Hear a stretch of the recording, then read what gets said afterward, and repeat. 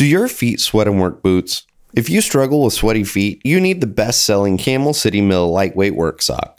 You'll have dry, comfortable feet as their sweat-wicking merino wool is 35% better at wicking moisture compared to polyester socks. Plus, a 10-year durability guarantee thanks to their proprietary Ironside merino wool and nylon fortified heel and toe.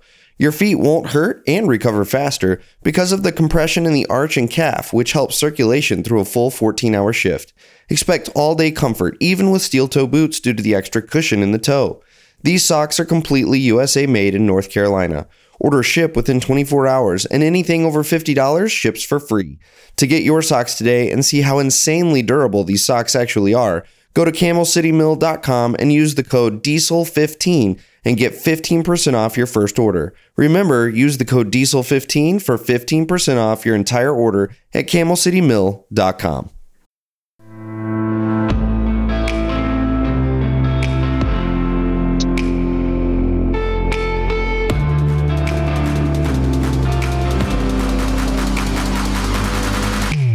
What's going on, everybody? Welcome back to another week of Sweat and Grime.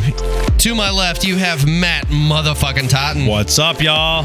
And to my right, we have an empty chair yet again because Rick the Dick Valco Got the sick. vid from Brian. Well, you know what? He's claiming it's the vid. It's not the vid, but he does sound terrible on the phone. I just chatted with him. These two guys are like vid bros. Yes, we cuddle when we get vid, and that's how the other one gets it. But on the phone tonight, we have our guest, Christian Yanes from Steel Wrist. How are you, sir?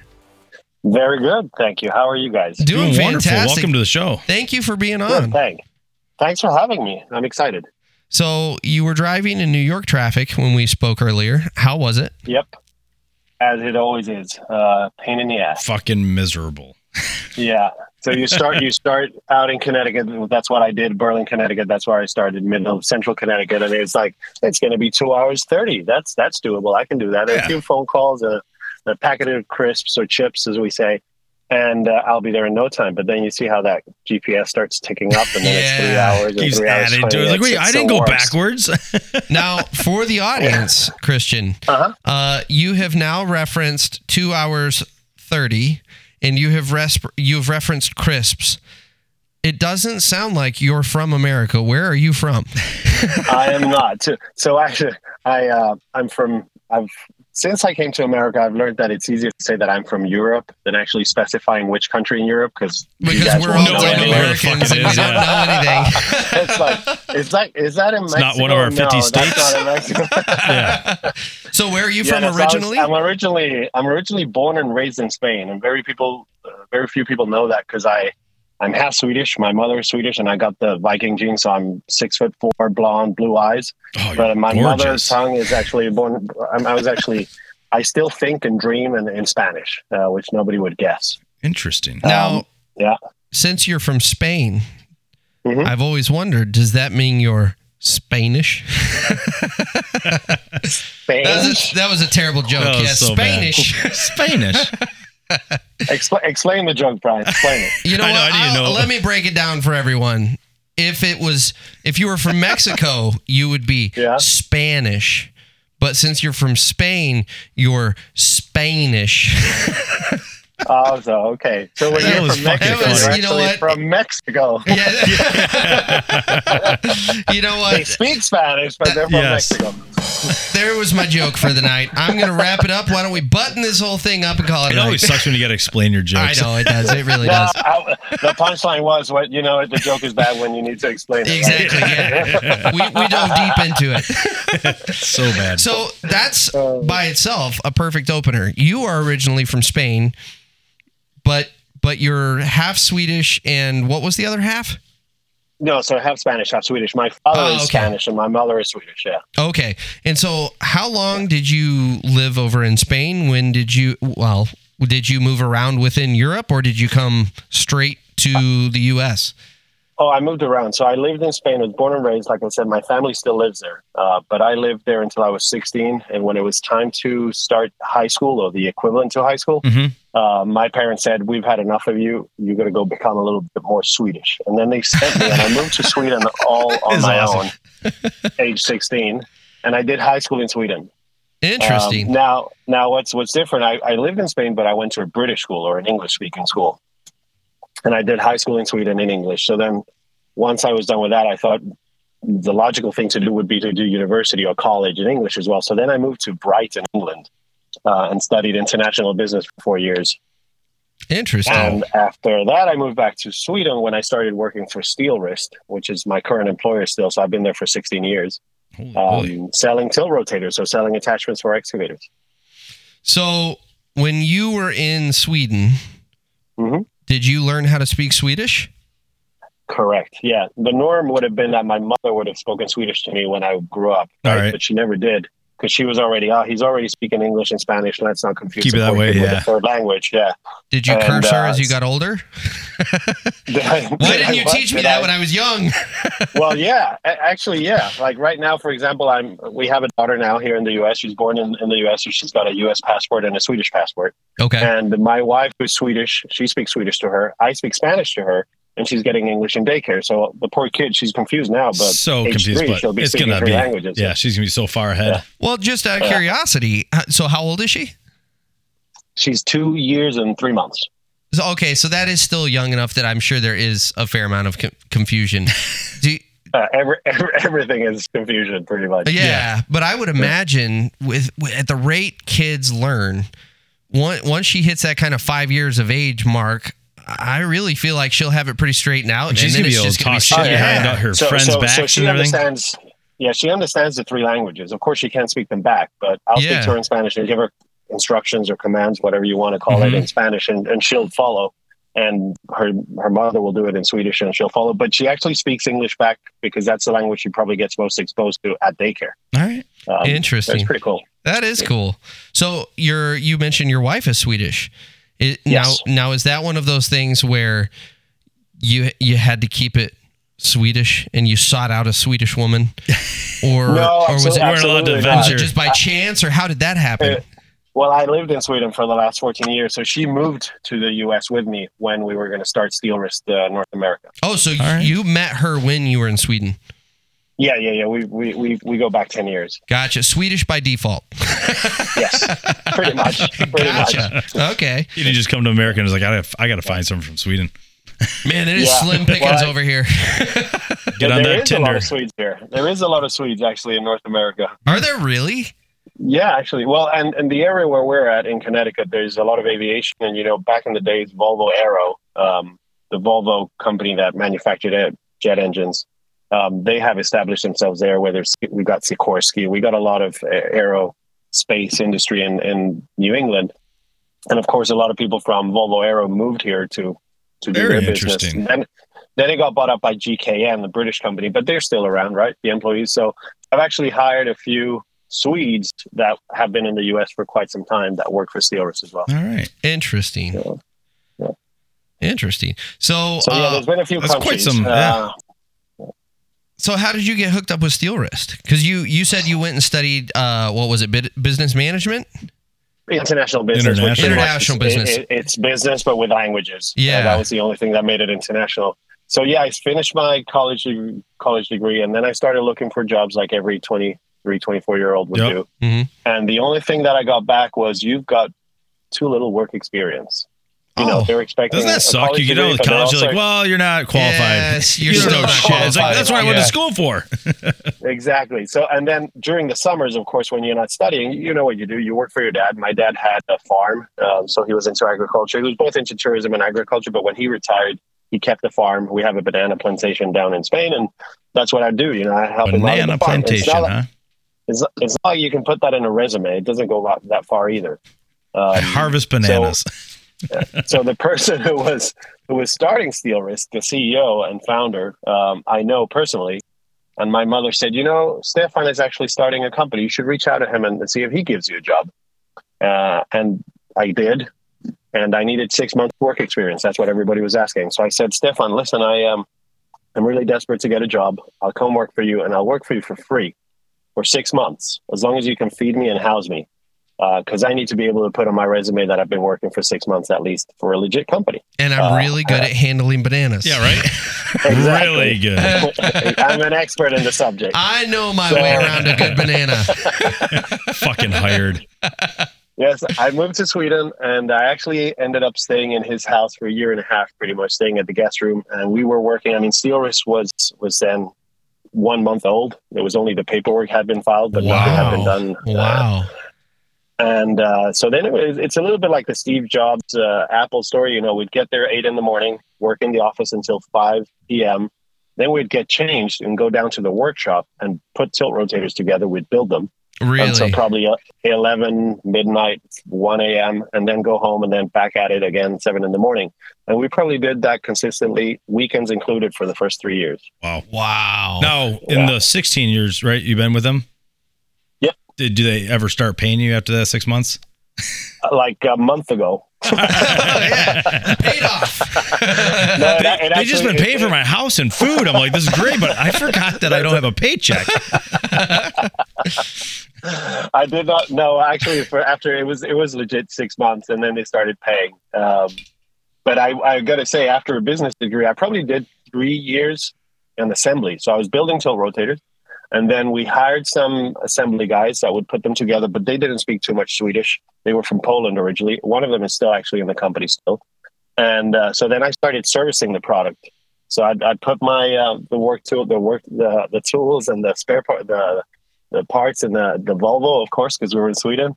And then I'd go out in the middle of the night and try to repair tilt rotators in wherever job site the machine was at. Wow. So it's pretty ambitious. So it's pretty good because it gave me later on the behind the scenes knowledge. Yeah. Not only behind the scenes, I mean, I can put them together, I can tear them apart. Especially when you're acting as a salesman, a lot of contractors they're very technically savvy. You know, a lot of people do work on their own machines. Yep. So then you get a salesman come along, and they've already got this predetermined idea that this guy's a salesman that's going to bullshit me. Yep. And when you open your mouth and even maybe help them out on site on fixing a problem, then it gives you a whole new level of, let's say, respect. Yes, most definitely. That is one thing I noticed when I sold Case Equipment, I was the only salesman in the entire company that had ever actually run equipment. And when I would go out on job sites, the exact same thing you just described. Every contractor's rolling their eyes. Give me a break. Look at this schmuck out in his polo shirt who's never ran a machine before. And then I would say something that was clearly communicating on their level to where it was very obvious I have extensive experience. Right. And the whole tone changed in the conversation. And that's something that I wish I had, given that we're selling to contractors. So I know the mechanical part, but I've never operated machines full time. Christian, right? we can change that, my man. You just come out our way, and Rick and I will 100% let you. We'll let you do a land clear. We'll coach you. We'll I'll get a machine too, because I still have yet to do this. You guys can actually battle. Bring me to a demolition job site. I'll do that. There you go. There's no way I can fuck anything up. Yeah, you can win by default on that job. Now, the only time I've spent on machines is when there's open houses, or let's say we're at ConExpo, we got the Utility Expo, or any trade show that we go to, or open houses at dealerships, and they have a bad turnout. Then back in the days, you jump on the machine, probably mostly to stay away off the cold and put some hours on the machine. Yeah, right, absolutely. Crank that heater. So when it came time for one of you guys to move over here to the Americas, how did that conversation go down? Did you guys flip a coin? That was an interesting, that was, Steelris is now 16 years old, and that was 5 years ago. So I was in 10 years in the business. Before the US, I was given the responsibility to open up the French market. So I didn't live in France, but I was commuting between Sweden and France, which it sounds like a long commute, but it's a 2.5 hour flight. Oof, that's like, still a good commute. It's like Connecticut, Florida, to put it in the U.S. perspective. But what I do is my CEO said, okay, that you're good. If you don't want to move to France, I respect that, but you got to be there more than 50% of your time. So I'd travel 2 weeks at a time. So I'd be there for 2 weeks. The weekend I'd choose a nice spot in France where you want to spend the weekend. And then during the week, I'd just drive around or a car rental and visit dealers and try to build the business. And interesting. So, but the U.S., it was a funny story, actually. I was in Spain. I was home. and I saw that Steel Wrist posted a job search, right? We're looking for a US or a sales manager for North America. And I got really pissed off that they had posted this without letting me know. Without talking internally? There's a job opening, maybe Christian would consider it, So I actually, in my little anger, I applied for the job online through LinkedIn. That is the best passive aggressive. Yeah. and then it took me maybe half an hour, and for another reason completely different to this, the CEO called me, and I said to him, "Hey, by the way, I've applied for a job that I saw on LinkedIn," and he got a little scared. It's like, it's for the position for a sales manager in the US. And he laughed loudly, right? Because he knew that there was a little bit of anger in me. He knows my tone. Even though I was friendly, he knows that I was a little bit pissed off. And he goes, yeah, but that position is not for you. So it pissed me off a little bit more. I'm like, well, why do you mean? Why not? He's like, well, because we actually considered you as a president for the U.S. entity, not the sales manager. Oh, you're like, fuck. All right. Now we're simmer down now. Yeah, so then it was, I was really excited, and something that I couldn't say no to it. I mean, it's the market definitely with the biggest potential when it comes to growth. Yeah. And it's showing already. I think the U.S. most likely will be the biggest market for Steel Wrist as a unique market, as a country. Yeah. Next year will probably be the biggest market already after 5 years in business here. That's pretty amazing. Wow. So it's really exciting. And in all honesty, that's with really low adoption rates over here in the U.S. Low adoption. I mean, we're talking altogether, all tilt rotator manufacturers. My estimate is that it's 2% of the market. Wow. 2%. In America, you mean? In America. In Sweden, you got 95%. So every machine that leaves the dealer's yard has a tilt rotator. It's not a matter of it's going to have it or not. It's a question of which color am I going to choose. Yeah. We're considered the black ones, and then our competitors, yellow, red, and blue, right? There's like 4 different colors. Here, I would say the potential is even bigger because in Sweden, every machine that's left the yard for the last 10 years has a tilt rotator. But already in the on US, exactly. Already on it. But we're talking of a market of about 2,000 machines a year when we're talking strictly excavators. In North America, if we just look at the US alone, we're talking about 70,000 machines. Yeah. Out of those, we're equipping as not just Steel Wrist, but as a group of tilt rotator manufacturers, we're equipping 2%, let's say. Dude, but what happens machines. to the 70,000 machines? 70,000 machines got used, got sold last year, and the year before that, and they're also eligible, right? So the market is huge. 240,000. Oh, yeah. Now, why do you see this, that being the case? Like, are we just slow to adapt? We just don't like change, or what is the answer to that? You know? I want to hear the European outside perspective. And I don't know shit because I'm a building trades guy. I do bathrooms and kitchens for a living. So it's like when it comes to dirt, I love watching like the Steel Wrist reels on Instagram. I'm like, dude, that is so, it's like, they're sick, man. It's so cool. I'm they're mesmerizing. Some of them, it's like, man, it's ridiculous. It's cool. But so tell us, like, why do you think that is that you only have 2% of the market here, and overseas it's 95%? Like it doesn't make sense to me. Let's make it fair. Let's put in Scandinavia, and that's let's include Norway, Sweden, Finland, Denmark. Mm-hmm. We've got 95% of the market. Wow. Let's call it market penetration. Yep. Then if you look at Germany, the UK, so Steel Wrist is really good Austria, at penetrating the market. Yes. We do our best. Penetration. We do our best, let me tell you. Do you supply Vaseline with this? No, but EP2 grease we do. Yeah, plenty of grease. It'll last long, I tell you. This is awesome. If we look at the European market, Germany and the Central Europe and the UK, they're not at 95%. They're actually they might be at 8-10%. So right. Well, they still also ahead came of us. Behind. Even in the UK? Yep, absolutely. That surprises me. Yeah, it has to do a little bit of how the market is divided. The UK, for example, is a very big rental market. A lot of people will not own their machines. They'll rent a machine. So of course, the rental houses, they don't want to put a lot of extra. Sure. It's like renting a car. You get the basic car. Yeah. You're not getting all the bells and whistles on it. Yep.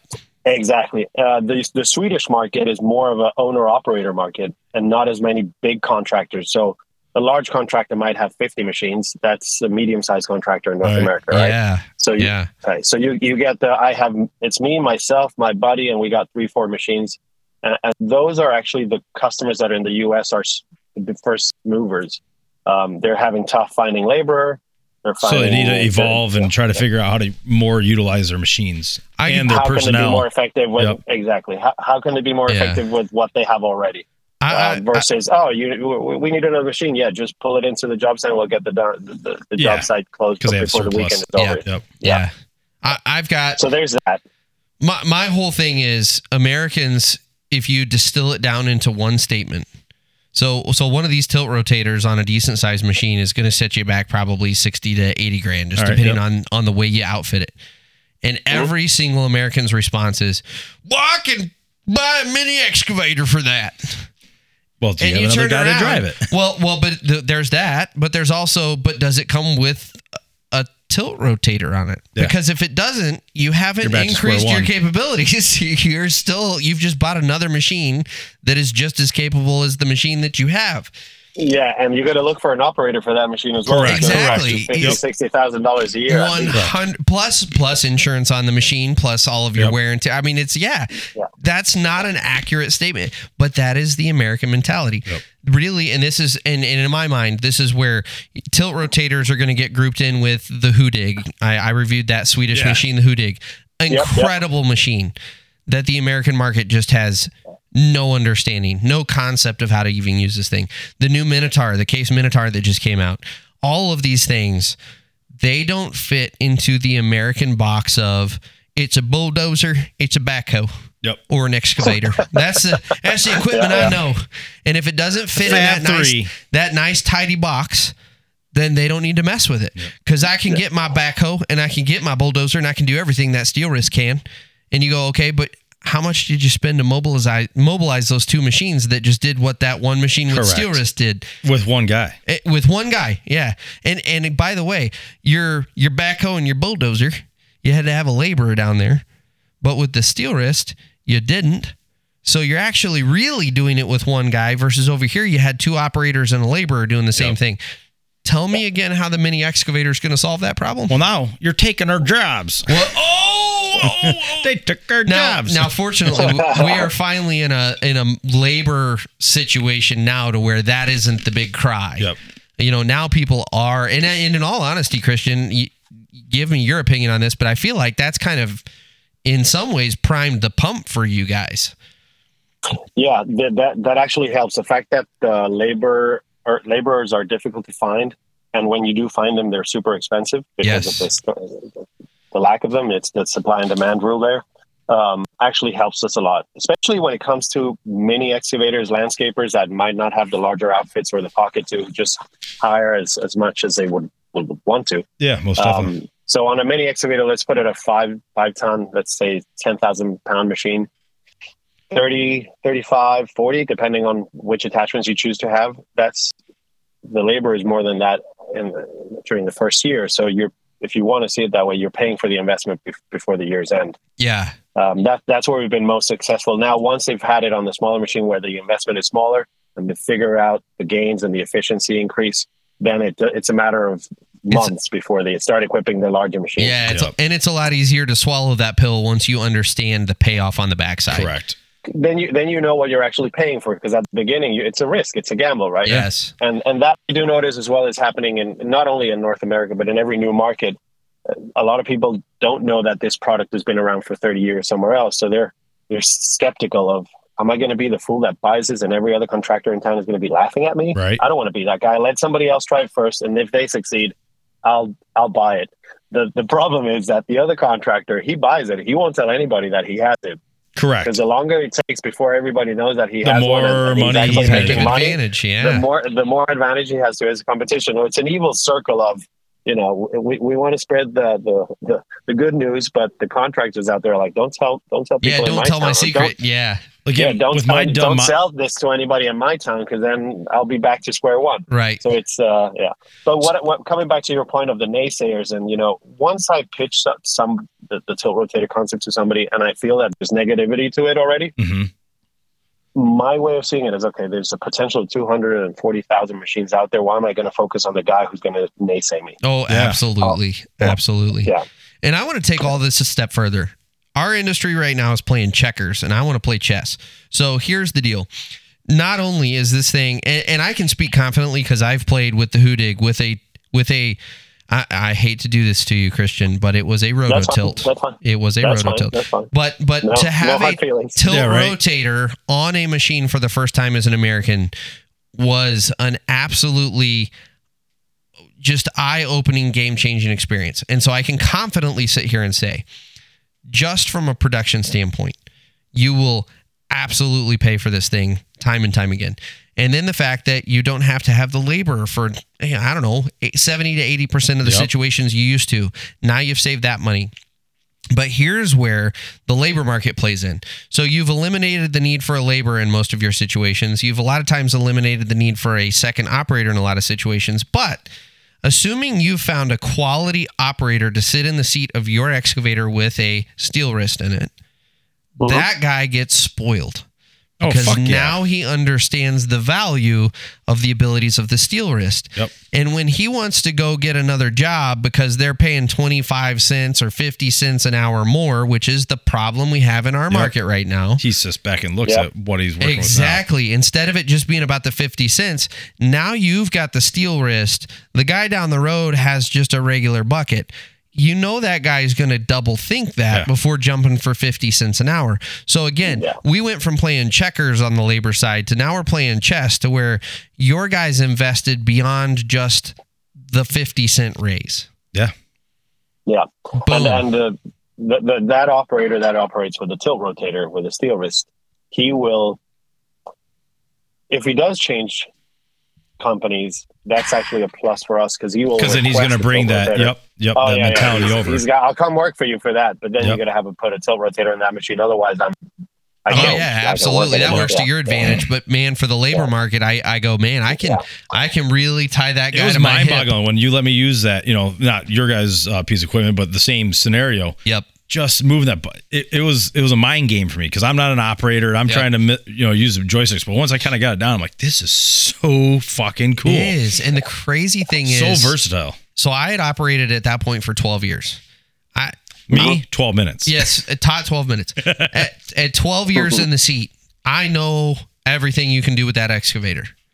And you throw that tilt rotator on the end of it, and I talk about it in my review, that put me back to day one on operating. So I can make the machine move, but now all of a sudden this bucket has 4 dimensions to it that didn't exist before. Yes. And now I'm going, I can do the. I used to have to track around and reposition the machine, and I had to get, I had to do this funky angle, and I was going to have to straddle this ditch. And wait, you're telling me now all I have to do is these 2 little switches, and now it's perfectly.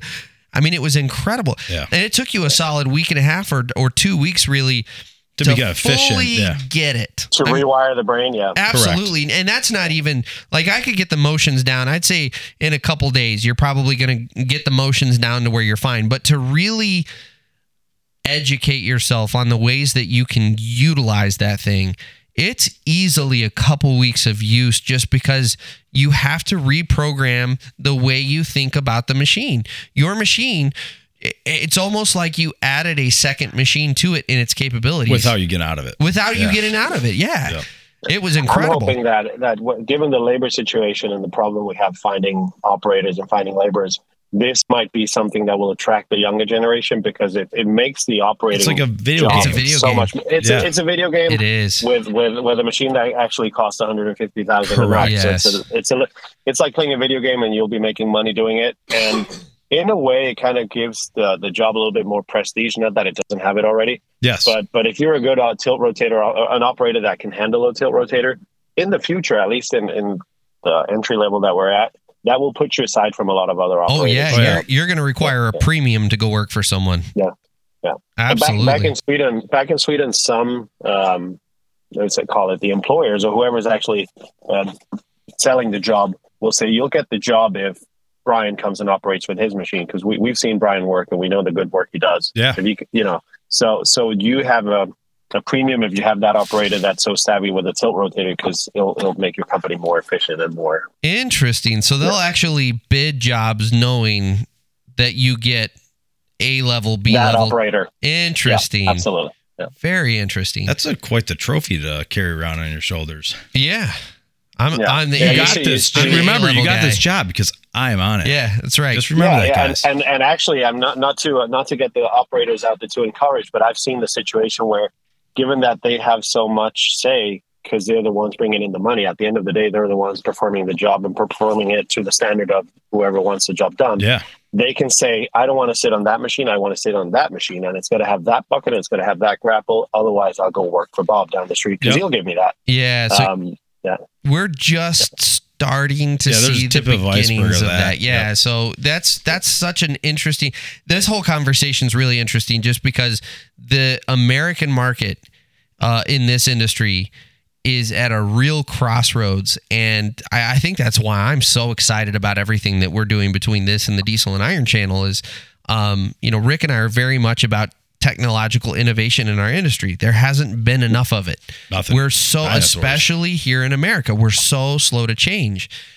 And yet now the industry is finally at a point where it's, okay, something's got to change because the old system isn't working. You don't have... It's not working anymore. It's not. You don't have new people coming into the industry.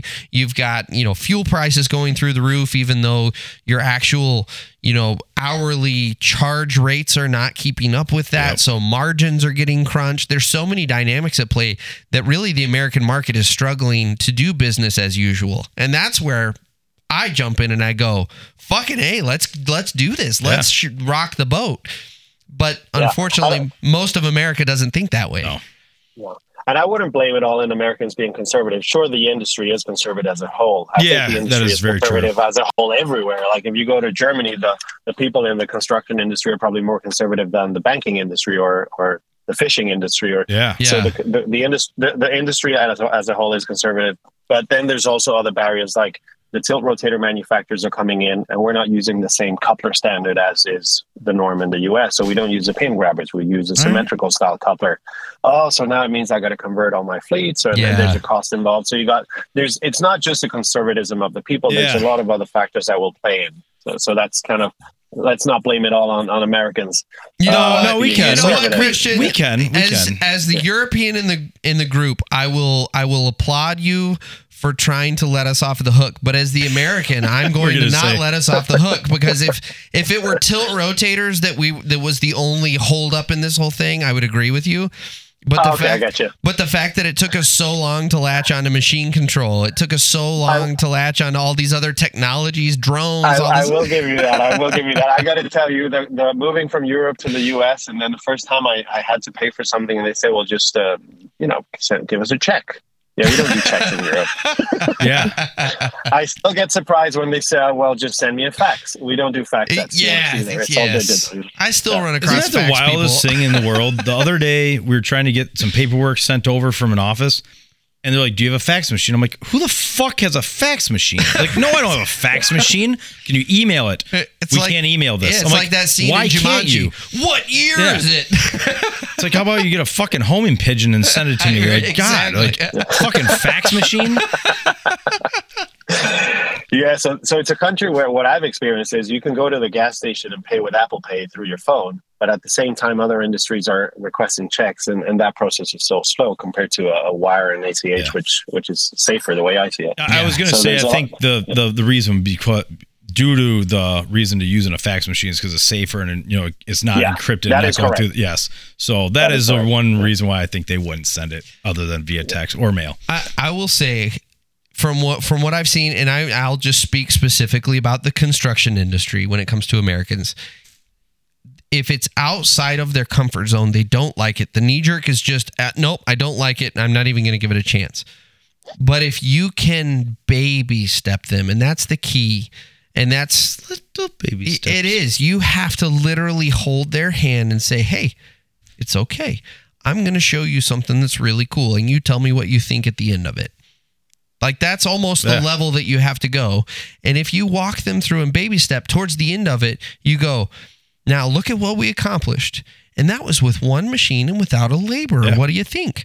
And that's when they go, wow, I get it. Yeah. But if you just put it out there with a couple videos, most Americans go, I don't like it. It doesn't fit in my box. Well, like in my world of the building trade side, I just found out about a new product for waterproofing, and it eliminates an entire step of mixing mud and putting on this membrane, so it's like a whole day's work that you're saving. It's a peel and stick. Yep. You peel it, you stick it to the wall, boom, done. Everyone is like freaking the fuck out. I'm like, dude, this is amazing. Like now I don't need a guy to mix mud and clean my tools, and I don't lose a day. So same thing. It's just, we don't like new things, don't change. It's like, no, this is amazing. They have a 100-year warranty on it. They've tested and proven it before they put it in the market, There's almost, now that I'm thinking about it, a cultural aspect of the American seems to pride himself. I like new cool shit. I do to make too. My life easy. And that's why I think that's where I think we specifically have such an advantage in our industries. Because there is a cultural thing. It's almost a point of pride to Americans that if I can point out a flaw, then I win. Yeah. I win the golden prize of being the best in my business because I recognize where it's going to be coming up short. Well, you like the steel wrist, prime example. Where the weakest link is going to be. Oh, well, you can't pull concrete with it. Well, okay, jackass, no one said you could pull concrete with it. But look at the 50 other things you can do with it that you've ignored. Correct. So normally the what I say to a lot of people is, well, you started with a smartphone. You wouldn't go back to the flip phone, would you? Once you get used to the there are some days that I'm like, this damn fucking piece of distraction in my hand, when I go back to I think the year of the BlackBerry. Let's use another conversion. Let's use another comparison. You could be a cab driver and you could still be using a map. That's true. But they're using the GPS, right? Well, this one time, Matt's going to play the American. He's one of them, Brian. He's one of them. I know. Come on, don't you miss those days of traveling across country? You sit there and map out. You do like a week's worth of like mapping and roads. And then you make one misturn and you don't find out until 4 hours later. It's great. It's called adventure, You know how many times freaking MapQuest has put me into a freaking dead end? I'm like, this road's not here anymore. MapQuest. Now you're really dating yourself. Who uses MapQuest anymore? Yeah. Anyways, I'll get with the times. I do think the smartphone analogy is perfect though, because there was so many people that were so hesitant to go to because if you think about phone technology up until that point, it was about making phones smaller. And then the smartphone came along, and all of a sudden we started going the opposite direction. I remember all of my buddies' knee-jerk reactions to the iPhone because that was the first one. Yep. Oh, I think it's way too big. That's a ridiculous device. It's so stupid. Again, typical American. Yep. I'm just going to write it off before I've even given it a chance. And here, the whole world has switched over to them. And find me outside of the old crotchety guy that wants to be able to drop his Nokia from 18 stories up and still use it. Nokia. Oh, excuse me. Not a Nokia. Sorry, Mr. Japanese. It's actually Finnish. Yeah, it is Finnish. Really? Yeah, I was going to say. Yeah. So how is it actually pronounced? Nokia. Okay. So basically Japanese. Jeez. Pretty much. I don't know. It's a fun fact. Nokia actually does tires. They started with tires. They went over to phones. And when the smartphones kind of overtook them and they couldn't keep up, they went back to tires, or they continued focusing on tires. I've never seen a Nokia tire. I guess you can get Nokian tires for your excavator, actually. All right. And that explains why you can drop their phones from 18 stories and they still work. Because when you start in tire development, you're going to build those babies to last. Dude, I do miss playing Snake all day. That's remember? true. Snake? Yeah, Snake. Those are the days. That was a fucking best game ever. But what is the selling to French people versus selling to Americans? Give us kind of a synopsis of the difference culturally there. Well, it's interesting you say that. The French, believe it, of course they speak French, so there's a barrier there. But I have to say that there was even though I speak decent English, there was more of a culture shock moving to the U.S. than it was working with the French. Really? Believe it or not. But at the same time, we are European, so I guess the European mentality is still in there, even though there's a difference in the language and way of expressing things. But when it comes to day-to-day things, we understood each other better, I think. All right. But the French were actually pretty good to deal with. I have no complaints about the French. I did enjoy traveling and driving around France and eating good cheeses and drinking their wine. I don't miss. I do miss that. Now US, you drive around the U.S. to every fast food restaurant. Yeah, McDonald's. What I do like about the U.S., and I'm going to give you this, is Americans are very friendly. There's a lot of good small talk, which that doesn't happen in Sweden. You'll be in the elevator 20 floors and you won't even look at each other and nod. And everybody sticks to their little, Interesting. But in the U.S., I like the fact that not everybody, but the grand majority of people are friendly, no matter where you go. And something which is fun with my job is that once you've delivered the product, tilt rotator in this case, to a contractor, and you have a relationship with them, because normally we sell to dealers. Yep. So we don't always get to know who the end user is. Yeah. Sometimes we get the luck to know because they call and they do the research and we kind of know that they're on the way to buy one. But all right. when we do have that connection and they call back and you say, hey, Christian, this is amazing. Like, I knew it was going to be good. I knew I was going to like it, but I did not know it was going to revolutionize my world. Today, I spent $300 because the truck driver could back up and I could reach the tree from that angle. So it's actually, it makes me feel happy. It's like we've done the community good, even though it's a business, right? Because the people are so grateful of how a product has changed their life and the way of doing business. That you don't get in Europe because people are used to it, right? People are used to the. It's nothing new to them, so yeah. There's no wow factor as it is here, and that is something that I appreciate because it makes you come to work with a smile and knowing that the customers that you're serving, they're actually happy and grateful of what you're providing versus, oh yeah, thanks, see you later. There's nothing better than getting a compliment or a good review after you sell a product. Kind of like our podcast. We have people reach out to us. And you don't think you're doing any good, and all of a sudden you get a nice little one like, hey, I'm such and such, and keep it up. My mental, my mental state was down, and when I listened to that, I listened to a couple stories of you guys, and now it brought me back up. I'm back on the road. So again, that is just like you pat yourself on the back and you go forward, and you're doing good. So yeah, that goes a long way. Definitely. It does. So where you were located, in what part? You're in Connecticut? We are in the Northeast in Connecticut. And the reason for that, there's a lot of people, that's kind of the first question. A lot of people, why New England? Why Connecticut? Yeah, most definitely. Taxes are high to begin with. Everybody, every business owner is like, why are you coming to, everybody else is moving out. Why are you guys coming in? And of course, in Europe, we didn't know, Yep. Originally we thought California would be nice, It's nice and sunny, but then we got the time difference. So if we're in California, we got 9-hour time difference towards the factory, the headquarters. Yeah, that makes good sense. We need the support. So being in the East Coast, you're in the middle ground. 6-hour time difference. Yep. Yeah, 6-hour time difference. We wake up, they're still working. If there's any issues or anything that we need to handle with them, they're still awake. Yeah, you're way over on when you're in California, that doesn't happen too well. Yeah. Then we are we actually located, because we sell to dealers. We Google mapped every dealer on the East Coast, all the Kubota dealers, all the Yanmar dealers, all the Volvo dealers, all the Cat dealers. We did put all the dealers on the East Coast because we wanted to know where our customers are. Yeah. And there was 2 clusters. One of them was Allentown, Pennsylvania, and the other one was the Berlin Turnpike in Connecticut. All right. So then we traveled here and looked around and said, where would we rather live? You don't want to live in Allentown? So it's like you guys were settlers. Nothing against Pennsylvania, but I think Connecticut is good. We're close to Boston. We're close to New York. There's a lot of... it's very similar to Sweden. It's got lakes. You can great hiking in Connecticut. Yes. So it was a little bit the decision from management is where would our employees that we're sending over enjoy be? Yeah.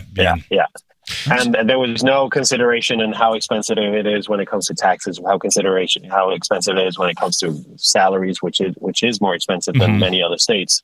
You see a lot of the big manufacturers are going to Georgia, outside of Atlanta. So we ended up a little bit far away from there, but we're super happy in Connecticut. And then another curious fact is coming to what we're talking about, generalizing North America as a market. We're not doing a favor to some areas because some areas are more advanced than others, right? So you go to the New England area, there's more wheeled excavators, which are very common in Europe. So the New England area is probably more closer to the European mentality. I don't know why. they were the first ones kind of to implement the quick upper. So most machines in Connecticut will have a quick upper from the dealer. Yep. You go to Florida, there's no quick upper. That's a pin on bucket all the way. Yeah. You go to the Northwest, you got thumbs. Every machine has a thumb. Every machine needs to have a thumb, otherwise they can't work. Yeah. So within the U.S., there's a lot of different trends and the Northeast were the first ones to actually reach out, call Sweden, and say, "Hey, we've been seeing these abroad, and would like to get quoted on one." So I'd say we sell the most in the Northeast today, as well as the Northwest. So we ended up in the right spot. Interesting. Sounds like it. So just out of curiosity, when you came over, yep, what was one of the biggest culture shock things when you got here? What really sticks out to you? Like, wow, I was not expecting that. People talking to them in an elevator. Well, that's true. Yeah, that's true. People being nice. I would have to say I don't want to be repetitive, but coming back to the subject we were talking earlier about conservatism. Yep. Coming from abroad, the image, the United States is the best country in the world, first in everything, put a man in the moon, NASA, military, everything's like super advanced, right? That's the picture you have from Europe. Everything is, they're the best at everything. And then you come here and you realize like they're the best at a lot of things, but some things they're lacking, stayed behind. Yeah. Some things they were the best, but they're not anymore. And you'd say like the checks, paying with a check is like, I'm 40 years old. I've never seen a check before until I came to the U.S. I just ordered a whole new book of checks the other day. That's why I'm laughing. I just ordered a book of checks too because I have to pay by check by a couple places. Yeah. Landlines, we don't use landlines in Sweden. We all use cell phones, right? We don't. There's no. Yeah. Everything's digital, the payments digital. So I'd say that would be the biggest shock of seeing some small things. I mean, I'm not talking anything major, but small things that you see. Yep. They still do it this way. This is how my parents used to do it back in the 60s. Yeah. And that those things haven't developed to other solutions that are out there that other countries have implemented is what surprised me the most. But like I said earlier as well, in other aspects, the U.S. is so much more advanced than a lot of other countries, so it kind of evens out. Yeah. Yeah, it is interesting. We love to toot our horn here in the U.S. And I guess this is why I'm in my podcasts and on Diesel and Iron, I do rag on Americans so much, is because we are so good at tooting our horn about all the things that we do so great. We really don't like to admit to our shortcomings, and that's where I kind of go, guys, we've got to check ourselves here. Like, we have a lot of work to do, and specifically the construction industry. That's why I harp on it so much, is we're so far behind the rest of the world in innovation in our industry.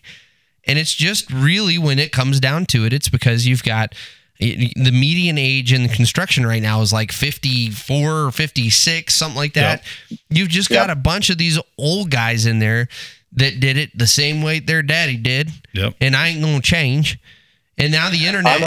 Go ahead. Yeah, I'm hoping that the new generation that's coming in and taking over the businesses are, we got the Instagram, we got social media, which is, and I think I mentioned this on the third, Brian, where we talked earlier. Yep. That those younger generations are bringing in the innovative ideas of gearing up the business to the new times, right? Yes. Now that's not every business, unfortunately, but at least it's a starting point.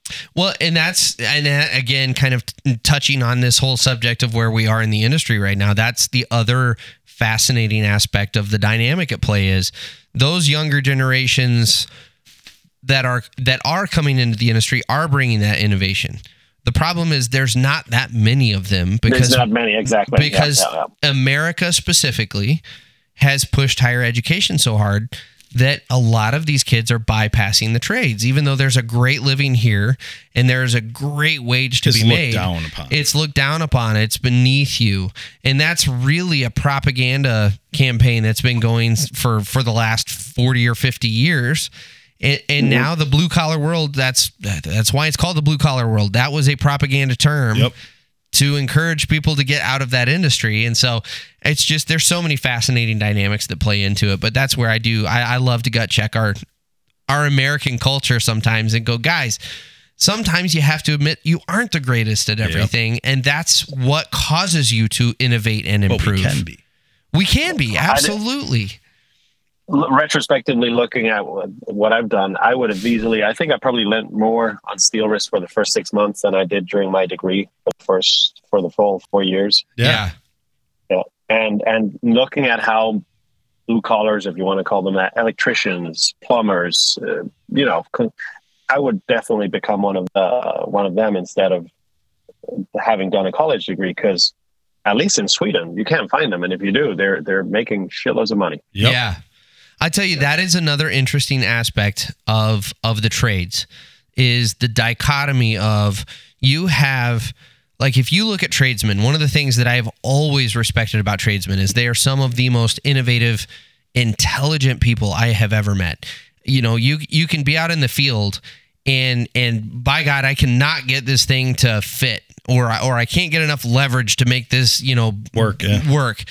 And some crusty old 60-year-old comes over, looks at it and goes, all right, watch this. And then he'll jankety ass rig something up to give the right leverage. And you're just like, holy shit, the amount of engineering you just did without realizing you're doing engineering is incredible. That's called MacGyvering. Yes. Yeah. Like, you have that innovation. Yes. Exactly. Life experience, whatever you want to call it. But tradesmen are some of the most intelligent people I know.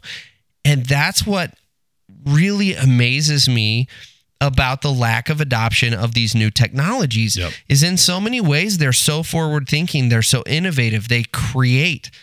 And yet when it comes to a new piece of technology, they knee jerk and go, I ain't going to do that. I do it my own way. Yep. What? Yeah. What just happened here? So it's a frustrating dynamic, but it's challenging and it's fun. I always, I look at those things as a challenge, and we're going to go hit it head on. Let's go change the industry. No, changing the industry. What kind of cool things do you guys have? You guys are implementing into your guys' steel wrist that we can see in the future? The latest and greatest, which is picking up really fast, is the SQ technology. And what the SQ technology does is, you're able to change not only tools like you would do on a quick upper, right? You can go from a dig bucket to a grade bucket, and then from a grade bucket to a ripper. Now you can do the same thing, but going from a tool that is let's call it a dumb tool, a bucket, to an intelligent tool or a hydraulic tool. So as the cupper connects the let's call it the grapple or the sweeper or the breaker or the shear or the pulverizer, any hydraulic tool, as the cupper locks, the hydraulics also connect. Colloquially, people are calling it the wet cupper because it includes the hydraulics, the oil connection. Yeah. And that in demolition is a no-brainer. Any machine in Europe in demolition will be using a wet cupper because they are the ones who are swapping between hydraulic tools mostly, whilst the landscaping company might only use a grapple once a month. Yep. The demolition contractor is using hydraulic tools on a daily basis. Yep. Sometimes they dedicate a machine for the shear and another machine for the breaker, and another, because it takes too long to change the tools from one, the tool from one to the other. But we're seeing that the trend is coming now also for the smaller machines. So we're selling, I'd say, more than 50% of our sales on tilt rotators is with the integrated hydraulics with the wet cuppers. So now I this is where I have to hold your feet to the fire and ask the real question. My knee jerk to that is, you're going to have a shitload of issues with O-rings or whatever you're using to seal those hydraulic lines up. But at the same time, you're telling me the demo industry's been using this. You guys have it dialed in. Do you guys have a bunch of issues with O-rings or whatever your seals are, rubbing and breaking down? Or have you guys kind of got that figured out to where it's not the hassle that it initially comes off as? We haven't figured it out, but of course there's been a learning curve. Mm-hmm. We have changed materials for the seals. What we did initially to differentiate ourselves from the competitors is to make the swapping of seals easier. So you don't need a special tool. So with a simple thin screwdriver, you can pick out the O-ring that's damaged or the O-ring that's leaking, and easily with your thumb pop it back in, bump it back in so that the downtime is minimal. But of course, I mean, there is maintenance to it. Sure. Which is maintenance in general hookups. By the human. Everything is in perspective. So in reality, how frequently are you having to change seals? Because in my mind, I feel like you hook this thing up 2 or 3 times and you come into it a little rough one time, and next thing you know, you're having to change a seal. Oh, well, next time you go to attach, like Matt said, now you got a piece of dirt. I got to change another seal. No, I'd say some contractors might change a seal weekly. Others I've talked to, and they've said that they haven't changed a seal since they bought it, and I actually asked that specific contractor down in Mississippi, like, how many swaps of attachments do you do a day just on an average? And he said probably 19, 20. Wow. Yeah. Holy shit. Yeah, that's 19, 20 swaps of hydraulic attachments around the day. And he hadn't changed a seal. He'd never had an issue. Now, so my next question is, are you protecting the inlets to those? In my mind, you've got to protect the inlets to those hydraulic lines some way, or else you're going to get debris that falls into those. How do you deal with that? So on the coupler side, there's a lid. So if the coupler is engaged, then they're protected. The male and the female are married, if we want to call it that. They're against each other.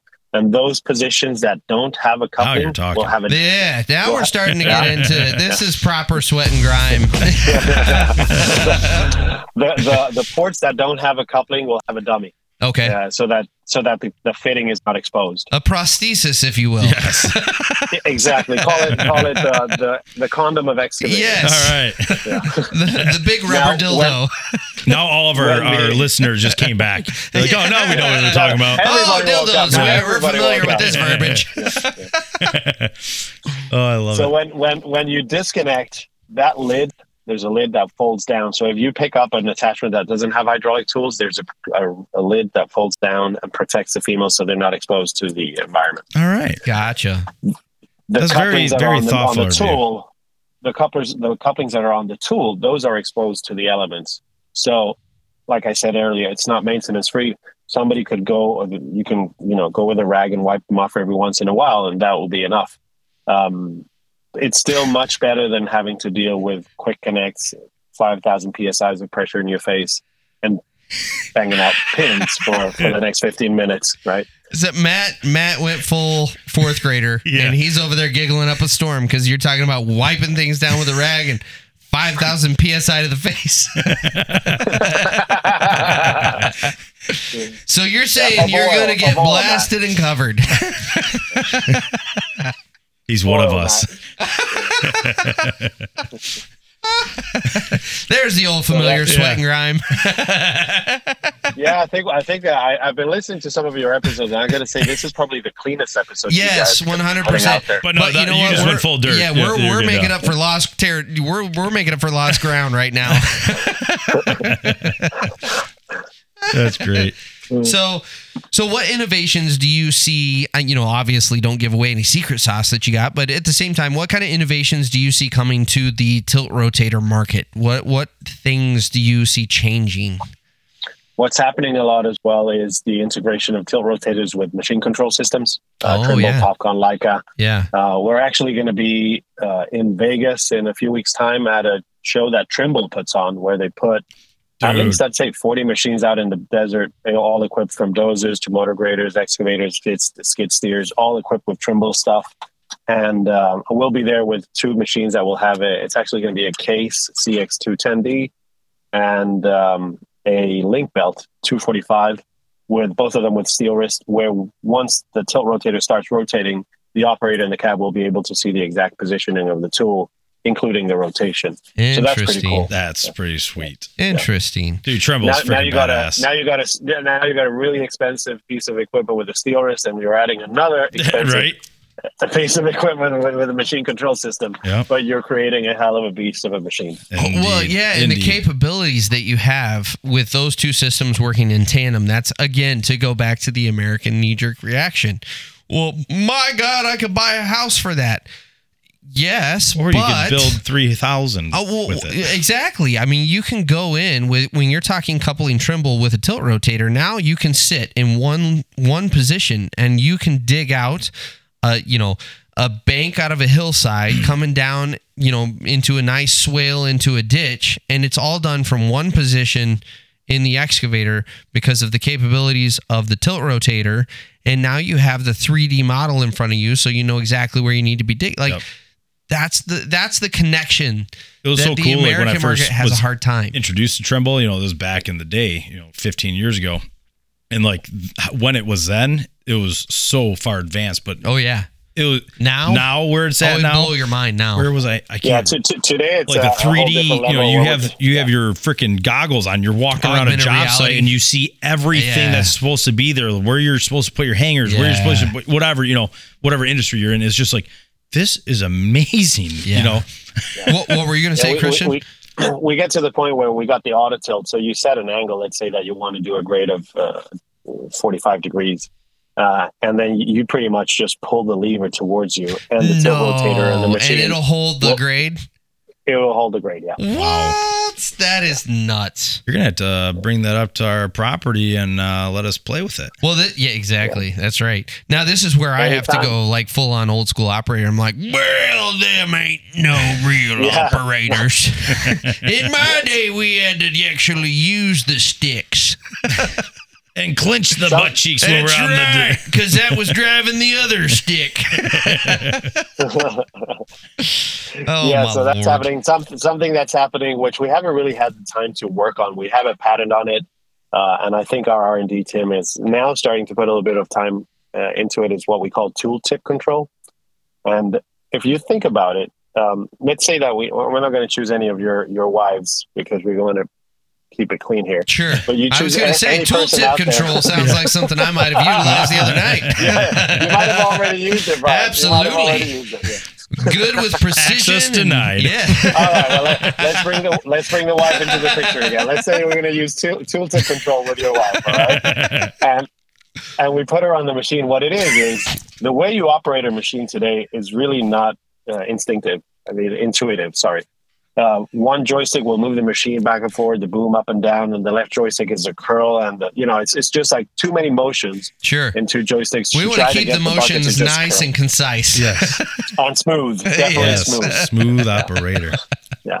So you put not your wife in this case, but a monkey in a machine. It'll take them forever to learn how to operate a machine. It comes back to how we're going to bring more people into the industry. Well, we're making it really difficult to operate the machine. Sure. To begin with. So what Tooltip does is imagine you've seen the mouses that CAD drawers use that are like the ball mouse, like an actual joystick that you rotate it and you curl it. And, so imagine you put those in a machine instead. So when you want to move the bucket from A to B, instead of having to do 3 motions on the joystick, you just push that mouse to where you want it to go, like a mouse in a computer. And the machine, the machine will do all the maths of, okay, then we got to feed the curl so much oil, and we got to feed the boom so much oil, and the stick so much oil to get the bucket where the operator wants it. So then I could drive the fucking thing. Anybody could drive it. And then on the other joystick, we would put the tilt rotator controls, which is the tooltip, right? Where if you rotate the joystick, then the tilt rotator will rotate. If you tilt it, the tilt rotator will tilt. So that it becomes more intuitive for the operator to actually just jump on a machine and actually get the stuff working. All right. Very interesting. So that's really interesting. And this is that would change completely how machines are operated. So if we're talking about being conservative. I was about to say, this is the first thing I've been hit with to where my inner American goes, whoa, don't go changing my controls, goddammit. Where's that switch behind the seat? That's right. Yeah. Give me my joystick back. The idea is to have a switch where you could go back to conventional, of course. And that's something that we don't have in Europe. We don't have gear controls and cat controls or backhoe controls and cat controls like you guys have here. Everybody in Europe uses one controls, which would be the ISO, which is the cat controls. Yes. And that's really just another one of those, the American market being difficult. And I'm not going to change what I've been doing for the past 40 years. Our way's better.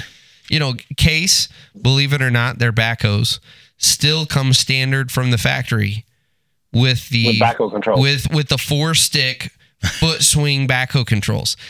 And the reason every single machine on the dealer lot comes with pilots is because we always added that feature just right out of the chute because everyone uses pilot controls. But still the factory default is the 4-stick foot swing. Wow. And you still, every once in a while, see a brand new 580 Super N, beautiful sparkling paint with the 4-swing, or the four handle foot swing controls in it. And it's because there's that old school guy. That's all he's ever ran. He's not going to change. So by God, he's going to go order a new one from the factory with his foot swing controls.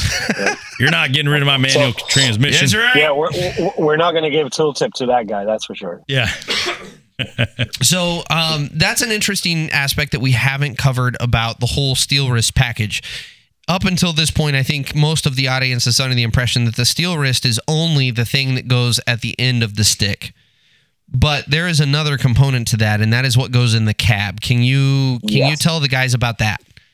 Yeah, so we actually changed. Together with the tilt rotator comes a control system. So normally most machines out there don't have enough functions in their joysticks to operate all the new dimensions of rotating, tilting, the gripper, which is some people call it the pincher. They'll open and close and help you grab stuff. Yep. Apart from that, we also have an auxiliary where you could connect run hydraulic attachments, whether it is a grappler or a sweeper or anything else.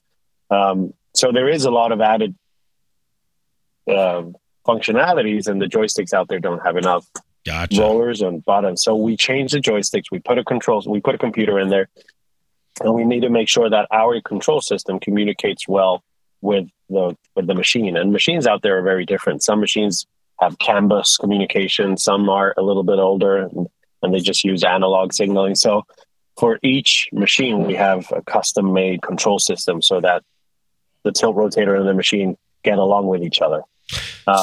Once we've got the control system in the machine, then we kind of take over a little bit. Now we can add a lot of other functionalities that a lot of customers don't know about. I can put the wipers on the joystick. So it starts to rain and you want to just hit the wiper once or want to activate the wiper, I can actually put that function in the joystick versus having it in the panel. If a customer wants, I can mute the radio through the joystick versus having to turn around and turn the volume down because somebody's shouting something at you. We can activate the blade, so we can put the blade up and down through the roller on the joystick versus having to let go of the joystick and pull the lever for the blade. I know some manufacturers now are coming out with, call it track steering or skid steering on an excavator.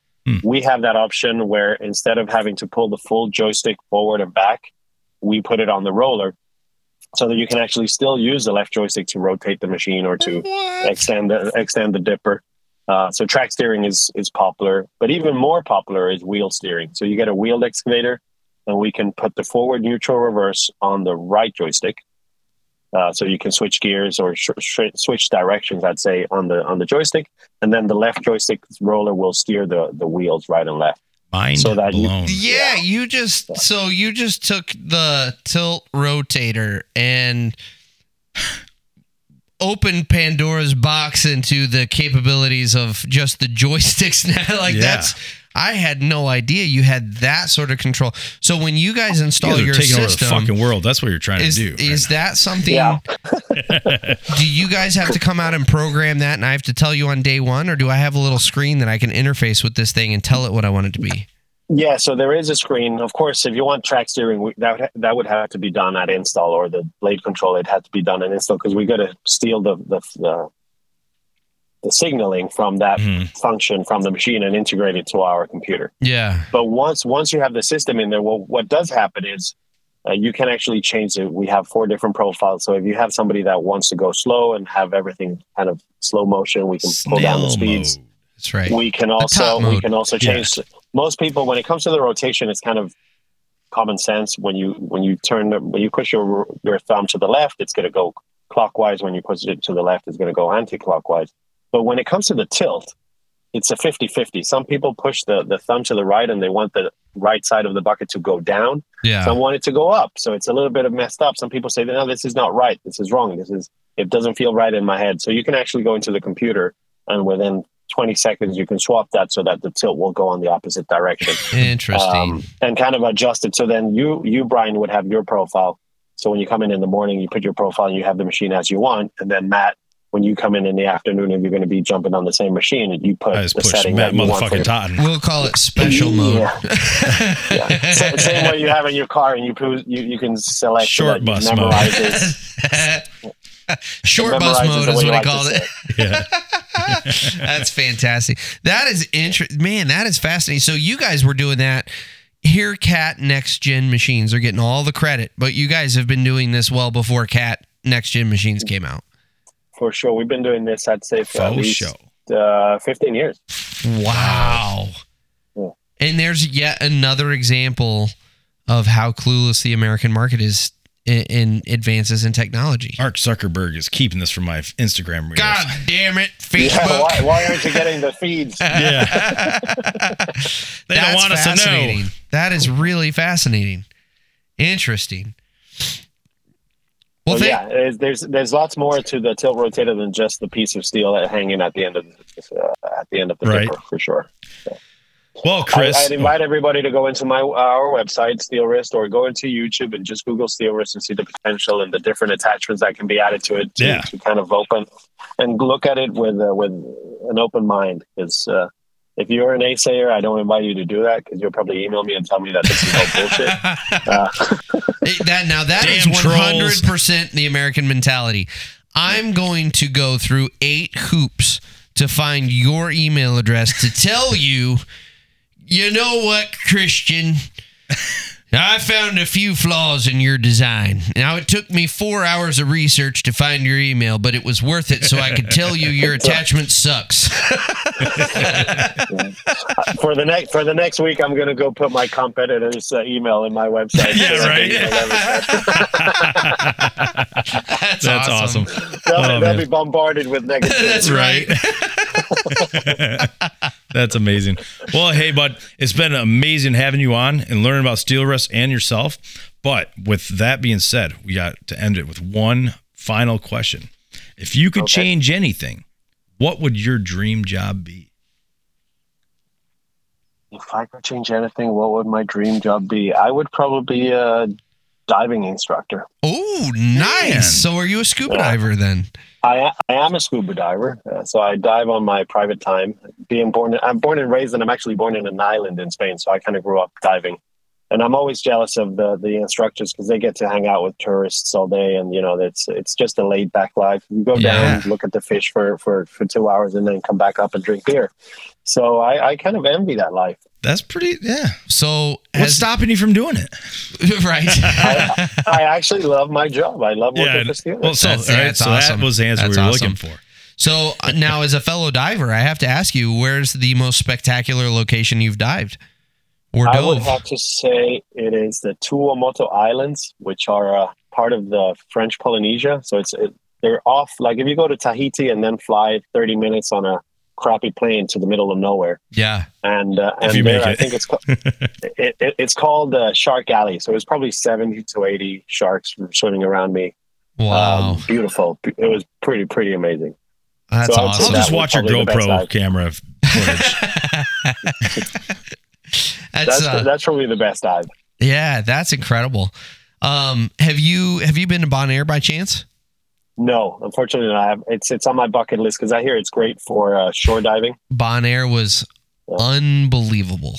It was the Blue Hole. The Blue Hole in Belize is also in the bucket list. Yes, I would love to do Blue Hole, but I feel like there's a part of me that wants to do Blue Hole for the sake of saying I did Blue Hole, but there's also part of me that's like I'm fairly confident I would shit my pants halfway down.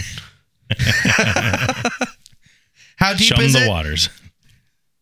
It's deep. It's deep enough that you won't touch the bottom unless you die doing the attempt. Yeah, you've got to. Yeah, you're going down with like 3 tanks and 3 separate different air mixes so that you can make it. Yeah. It's nuts. Helium and stuff. Yeah, that's not my kind of diving. I can't remember how deep it is. It's unbelievably deep, and you don't even get bottom time. You literally I think it comes to a point where you go from salt water to sweet water. If I miss it, I remember looking at a documentary. Yeah, and then it gets kind of cloudy.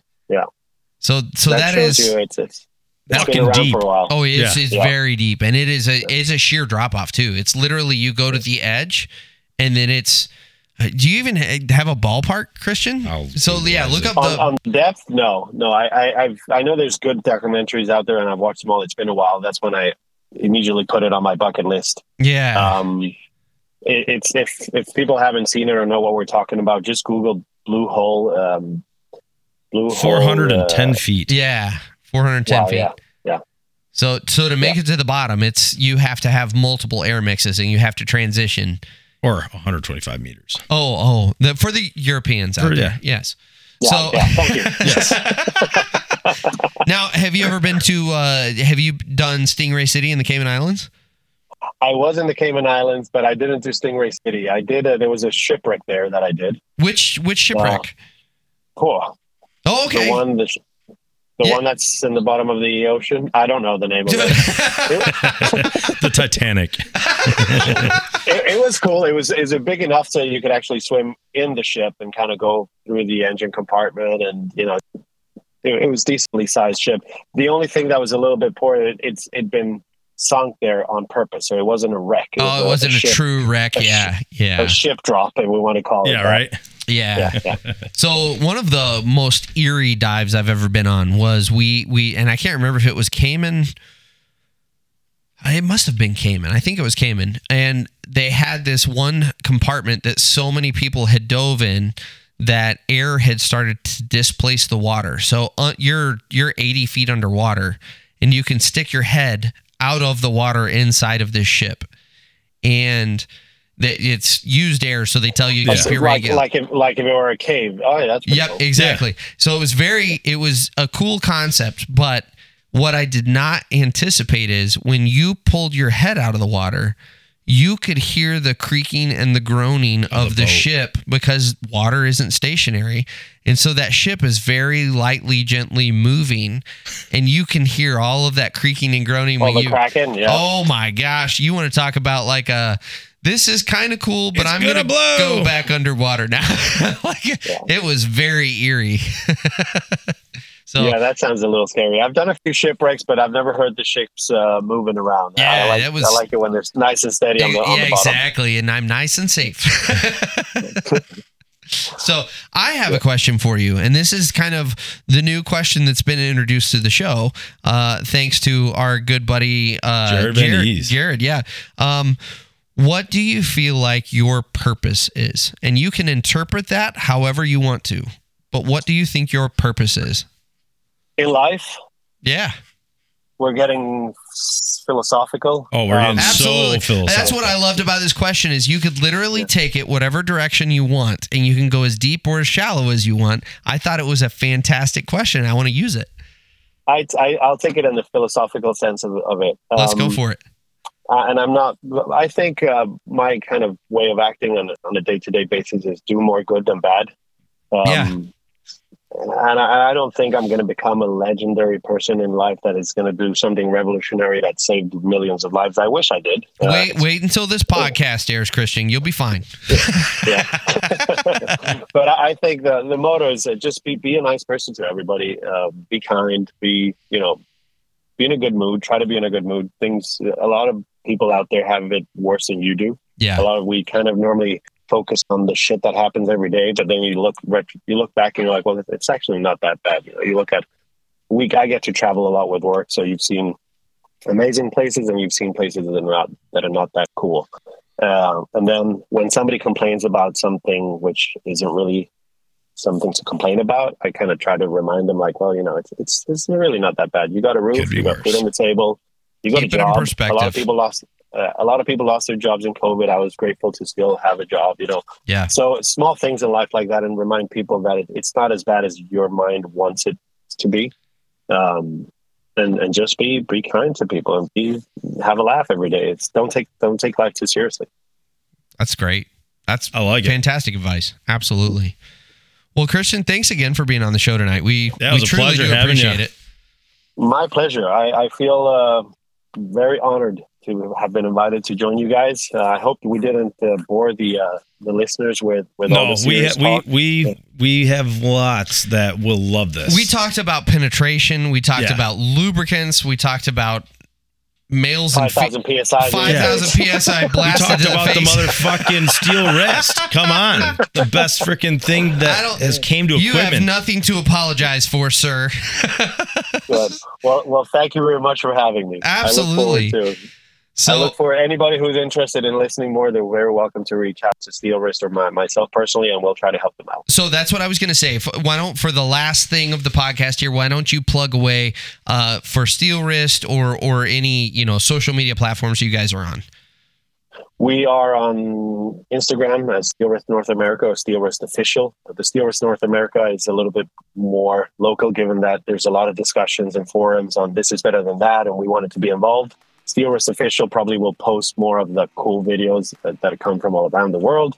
We're on Facebook, and we try to attend as many shows as we possibly can. So Utility Expo, Con Expo, Trimble Dimensions, National Demolition Association live demo.